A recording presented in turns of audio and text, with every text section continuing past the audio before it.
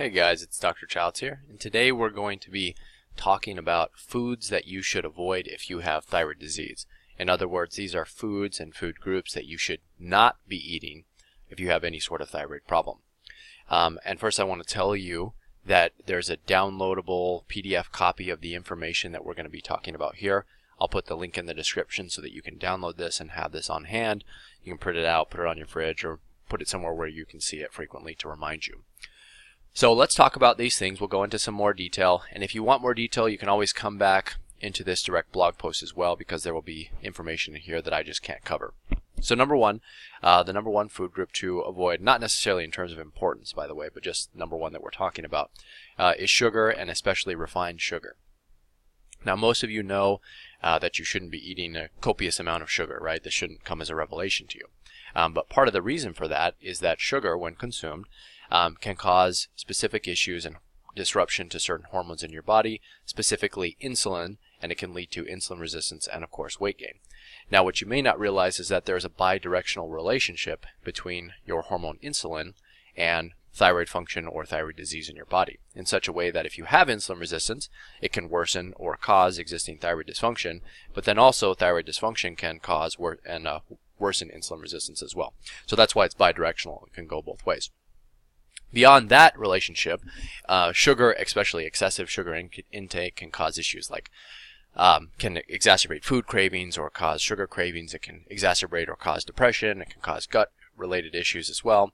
It can feed certain bad bacteria in your gut and cause them to proliferate, which can cause other diseases and so on. So there's a number of reasons that you want to avoid sugar, or at least reduce it. Now one thing I will say also is that there are certain types of people, especially along, depending on certain factors like their metabolic system and their weight, and what the differences between these individuals will allow some people to consume more sugar than others. Okay, so this can kind of be confusing for some individuals because they see other people eating sugar. They're like, well, if they're having some, maybe I can too. But as a general rule, what I would suggest to you is that if you are somebody who is overweight, and is trying to lose weight, or especially if you have insulin resistance, you are going to be one of those individuals that should probably eliminate sugar almost completely, or as close to 0% as you possibly can. Once your metabolics and your insulin improves, or once your weight normalizes, then you can probably consume more sugar at that point. But the amount of sugar that you consume based off of those issues, for instance, let's put it this way: if you're someone who's 50 pounds overweight and there's someone who is 50 pounds overweight and someone who has a normal weight, if they both eat the same amount of sugar, it's not going to impact them both in the same way. So just be vigilant about that. If you're someone that's overweight or has insulin resistance, you'll want to consume less sugar. Number two is gluten. And if you see an asterisk here, if you're watching the video, you'll see an asterisk. What that means is that there's other considerations to take into account on these food groups. So gluten is definitely one of those. Now, the general reason that I recommend you consider avoiding gluten, and this is not a hard and a fast rule, is that most people who have thyroid disease have the autoimmune condition known as Hashimoto's thyroiditis or autoimmune thyroiditis. And we know, well, and at baseline, we know that that is an autoimmune disease. Now, another fact we know is that celiac disease is another autoimmune disease, and we know that people who have one autoimmune disease have a much higher incidence of developing a second one compared to the normal population.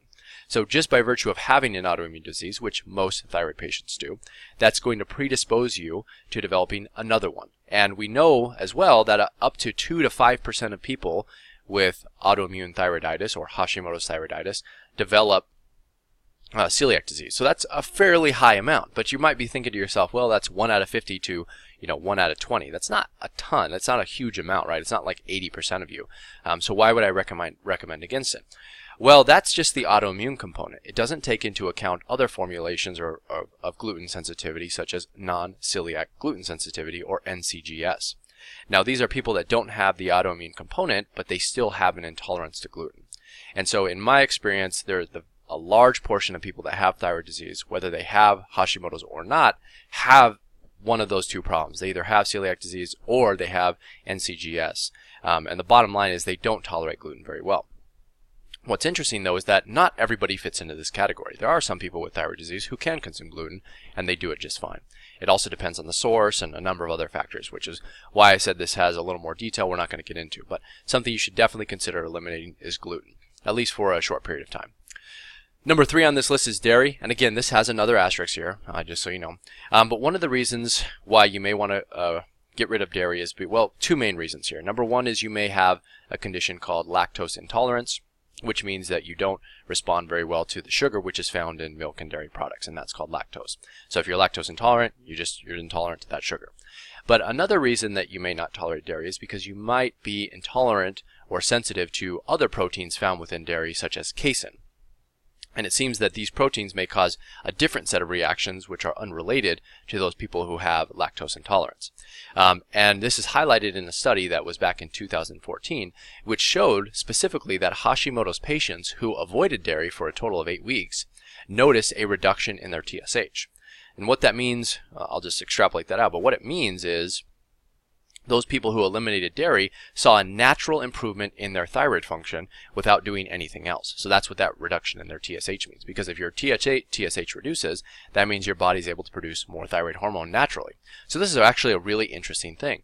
So what it tells me is that there's something that the dairy is doing for a lot of patients, at least enough that this was significantly, they found a significant correlation in these patients, was that those people who eliminated dairy, probably the dairy was doing something in their intestinal tract which was limiting thyroid function's ability in some way. That could have been conversion, that could have been production. We're not really sure because they didn't go into detail, but we do know that if a lot of people who eliminated it saw some benefit. So that's why I'm putting this in here. And then you'll notice that there's a large percentage of people who are just lactose intolerant, which may not cause the same issues as casein intolerance does, but still it's not something that you want to continually put in your body, especially if you're resistant or if you're having an intolerance to it. Next one on the list is alcohol. So this one shouldn't come as a surprise, but alcohol, we know that it's cytotoxic to certain cells in your body. That includes certain thyroid cells, but it also includes liver cells as well, which is probably what most people know about. But what's another interesting fact is that alcohol can inhibit the release of TSH and TRH, which are the pituitary and hypothalamic hormones, which help control your thyroid. So when you consume alcohol, it suppresses your brain's ability to tell your thyroid to produce more thyroid hormone. And so that's one element, and then also it can be toxic to the cells inside your body in your thyroid and actually kill them. So for that reason, I say just avoid alcohol 100% if you have any sort of thyroid disease. Next one on the list is trans fat. This is another one we probably shouldn't have to talk too much about because you probably just know that trans fat is not something you want to consume, and chances are pretty high that you're not consuming it already, because if you see trans fat on anything, you want to avoid it. But the reason for that is high-fat diets, or the reason I'm talking about it in relation to your thyroid, is that some studies show that high-fat diets can cause thyroid dysfunction, and some of those fats include the fats like trans fat, so that's why that's included here. The next on the list is industrial seed oils and fats.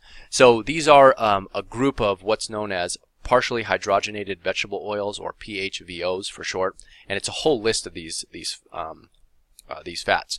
And the problem with these fats is that they can trigger an inflammatory state in your body. And these are highly processed. They go through multiple steps to be created, and they're really usually cheap oils, and they're used often in fast food restaurants, and they're used in highly processed food and things like that because they're just so cheap. It allows the people who produce these foods to keep the price very low. Now, it comes at a cost though, so even though you're saving some money when you purchase it, it's not doing any benefit for your body, and it may be triggering inflammation. Now, inflammation is important to us, or especially those people that have thyroid issues, because any inflammation blocks the conversion of T4 to T3. So if you're consuming these sort of fats, even though they're cheap, they may be limiting your body's ability to utilize thyroid hormone. That could be the thyroid hormone that your body is producing naturally. But it could also be thyroid hormone that you're getting from thyroid medications that you're taking orally or that you're ingesting in your body. So next one on the list, highly processed soy. This is another one that has an asterisk here. And the reason for that is this. So soy has, when we look at it conceptually or from a theoretical standpoint, there are two main ways that soy can impact your thyroid negatively. Number one is that it can potentially inhibit or block the uptake of iodine into your thyroid gland. Okay, so it's goitrogenic in that way. But also it can limit your body's ability to absorb thyroid medication. So if you take, or if you're consuming soy products, especially those highly processed soy products, you're taking thyroid medication, if you consume the soy, it might block your body's natural ability to absorb the thyroid medication that you're taking. Obviously, that's unwanted, and that will lead to some side effects because the dose that you're taking is going to be variable. It might go up and down. Your TSH might change as well. Just not a situation you want to be in. Now, the problem with that is some other studies show that even though what I just said is true from a theoretical standpoint, it may not be seen clinically in every single person, which means that there's probably some group of people who are really sensitive to soy and some group of people who are not. And so because it's really hard to parse out the difference between those two groups of people, we don't really have any factors that distinguish them. What I generally recommend is just get rid of the soy products, because generally they're highly processed and they're not something that you should be consuming anyway. They often have those inflammatory fats that we talked about previously. So if you avoid them from your diet, I find from my experience that many people tend to improve. But there are some conflicting studies on the matter, so you kind of have to figure it out on your own. I can't really tell you for sure. That's why there's this little asterisk here. Next on the list is frozen and highly processed foods.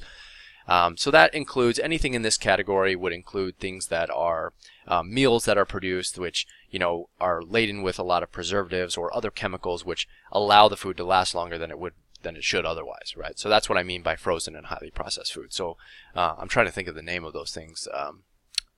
TV dinner, stuff like that, right? So a lot of frozen things like that are the things you should avoid.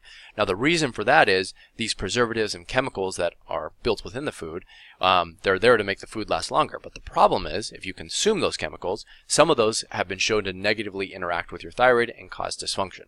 And so again, this is one of those things where some people tend to be more sensitive than others, and we don't have a way to figure out who's sensitive and who isn't. But in general, it's way healthier and better for you to consume whole foods than it is frozen and highly processed foods. So I think that kind of goes without saying, and here's the reason and logic as to why. This doesn't include frozen vegetables. A lot of frozen vegetables can be very healthy because especially if they're flash frozen right when they're harvested, they can retain a lot of their nutrients. So that doesn't necessarily include those. But what I'm talking about specifically would be like those TV dinners and so on. Next on the list would be legumes and beans. So legumes and beans, this is another asterisk one, just so you know if you're listening to this. But legumes and beans have naturally occurring substances inside of them, such as goitrogens and lectins. And goitrogens we talked about before. These are the substances that can block iodine from getting into your thyroid gland, which is obviously not ideal. And then lectins can cause a lot of other cellular issues as well, including gut dysfunction. And they can attach onto other cells and interfere with immune function and so on. So the combination of these two things, goitrogens and lectins, which are found abundantly in legumes and beans, are one of the reasons why, or that I recommend against consuming these at least in large quantities if you have thyroid disease. Now the reason for the asterisk is that some people can tolerate legumes and beans better than other people. And so it's one of those things where you're going to have to probably figure this out on your own through an element of trial and error to see how your body reacts. Now I will tell you that in my experience, most thyroid patients who also have intestinal issues tend to not tolerate these foods, so the legumes and the beans. So any sort of intestinal issue, which includes irritable bowel syndrome or small intestinal bacterial overgrowth or inflammatory bowel disease or acid reflux, any of these underlying intestinal issues, they may predispose you to a sensitivity to this group because they're kind of hard for your intestines to break down, and they can also promote the growth of certain potentially pathogenic bacteria in your GI tract. So because there's a lot of potential reasons to avoid them, and I can't think of a ton of good reasons to consume them, I generally recommend that you avoid those if you have thyroid disease. But like always, you gotta kind of have to figure out what works for yourself.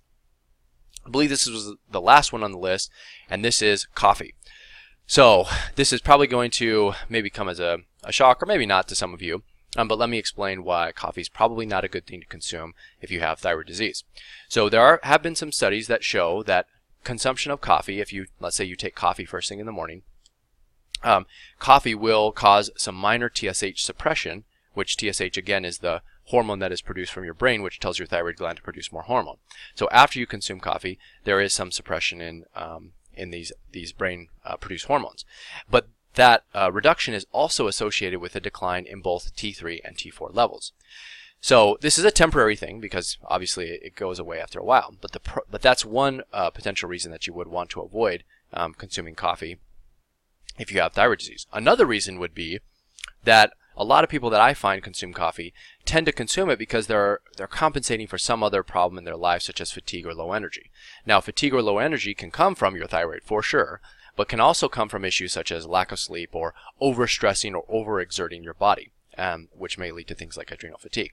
So what I see in a lot of patients is that they start off with a little bit of coffee, let's say 1 cup, then that kind of gives them a boost and they can get through the day and do their work. And then eventually that's not sufficient, so then they go to 2 cups or 3 cups or 4 cups or whatever, and they just slowly build up. And they're consuming more and more coffee to be functioning throughout the day, and that comes at a cost of overtaxing the body, but also potentially reducing thyroid function in the process. And that's definitely not something you want. So in theory, there may be some benefits to consuming coffee, including, anti-inflammatory benefits and maybe perhaps some benefit from the caffeine, but that assumes that you're using it correctly, that you're somebody who processes caffeine appropriately, and you're somebody who does not have thyroid disease. Now, if you don't fit into any of those categories, it's probably a good idea to avoid it, and my recommendation to eliminate it completely, especially if you have any of the symptoms of adrenal fatigue. So anyway, this was a longer video than normal, and we went over quite a bit here. And again, if you want to take a look, you can look at the blog post here, which is where it's at, but you can also download a PDF file which includes all this information in one spot, so that, again, that you can put it on your fridge or refer to it as necessary, or whenever you need to as necessary. If you have any questions, leave them in the comments below. I'll do my best to answer these questions. But remember, your diet is going to be highly individualized to you, which means that these are general guidelines, but you don't necessarily or have to follow them exactly as I've outlined them here, because you might be able to tolerate some soy or some gluten or things like that. So you're going to have to play around with it. It's going to take some trial and error. But leave any questions you have below, and otherwise I will see you guys in the next one.